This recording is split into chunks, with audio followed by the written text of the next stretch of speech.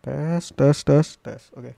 Assalamualaikum warahmatullahi wabarakatuh. Kembali lagi dengan Aksa Literasi dalam buletin mingguan mengabarkan permasalahan yang menjadi beban dan keresahan di masyarakat. Bukan Kementerian Sosial Politik jika tidak kritis, maka saatnya kita kupas tuntas hingga habis. So, simak videonya sampai akhir ya. Mungkin kita langsung ke berita pertama nih, yaitu Jokowi berkunjung ke Samarinda, jalan rusak mulus dalam sehari. Apakah ini? Waduh.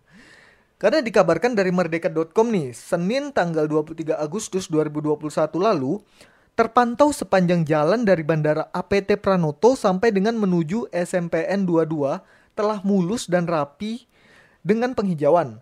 Pasalnya, perbaikan jalan dan penambalan aspal tersebut hanya dilakukan dalam beberapa jam dan sebelum Presiden Jokowi datang berkunjung ke SMPN 22 untuk meninjau langsung vaksinasi massal pelajar. Wah, ini nih pemerintah kita tuh hebat, cepat tanggap. Apalagi cuma perbaikan jalan tuh bentar aja loh. Nah, karena sebelumnya tidak sedikit lubang terlihat di sisi kanan maupun kiri jalan, di mana hal tersebut telah menjadi keluhan masyarakat sejak lama. Nah, alasan jalan berlubang yang menjadi keluhan masyarakat tak kunjung diperbaiki karena katanya anggaran yang terbatas, katanya. Cuman ya kita tidak perlu negatif thinking ya. Siapa tahu pas Pak Jokowi datang bertepatan banget dengan anggaran tiba-tiba ada gitu. Nggak, bukan karena Pak Jokowinya ya. Mungkin aja tiba-tiba anggaran kita penuh langsung buat jalan. Mungkin ya, saya tidak tahu. Dan selain pembenahan jalan yang berlubang, terdapat pula penyemprotan jalan di depan Pasar Segiri sampai Jalan Pahlawan yang dilakukan oleh Damkar dan pengecatan media jalan yang dilakukan tengah malam. Mohon maaf kepada panitia penyambut Bapak Jokowi, tolong nanti ke depannya kalau Bapak Jokowi ke Samarinda, tolong study tour ke Bengkuring dulu. Tolong, saya sebagai masyarakat Bengkuring, jalanannya sangat tidak layak. Oke, mungkin kita lanjut ya. Oke, kita lanjut ke berita kedua ya.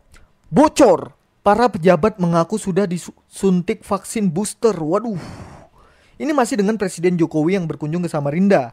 Jika tadi kedatangan Pak Presiden membawa perbaikan, kalau berita ini malah menambah keresahan gitu loh. Karena dilansir dari narasi newsroom, pejabat mengaku telah menerima vaksin booster ketiga. Pengakuan tersebut diambil dari channel YouTube resmi Sekretariat Presiden ketika melakukan kunjungan untuk meninjau vaksinasi massal pelajar. Mantap dah, dapat yang ketiga aja. Padahal masih banyak loh masyarakat yang belum dapat vaksinasi pertama. Antri pula, waduh. Oke, dan dalam video tersebut, Gubernur Kaltim, ayahanda kita, Bapak Isran Nur, mengaku mendapat vaksin Moderna.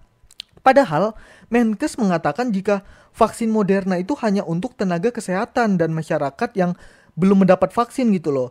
Ini mohon maaf buat yang punya YouTube Sekretariat Presiden dan Bapak Jokowi deh. Kan bisa briefing dulu, baca-baca skrip dulu.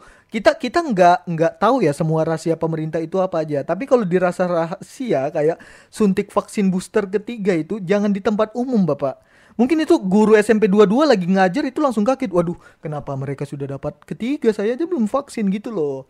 Mungkin juga ke depannya kalau ada rahasia pemerintah mungkin bisa di briefing ya. Nah, itu tadi dua berita yang menjadi permasalahan dan keresahan masyarakat.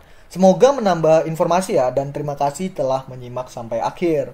See you in the next video. Bye bye. Don't forget to bukan YouTube. Wassalamualaikum warahmatullahi wabarakatuh.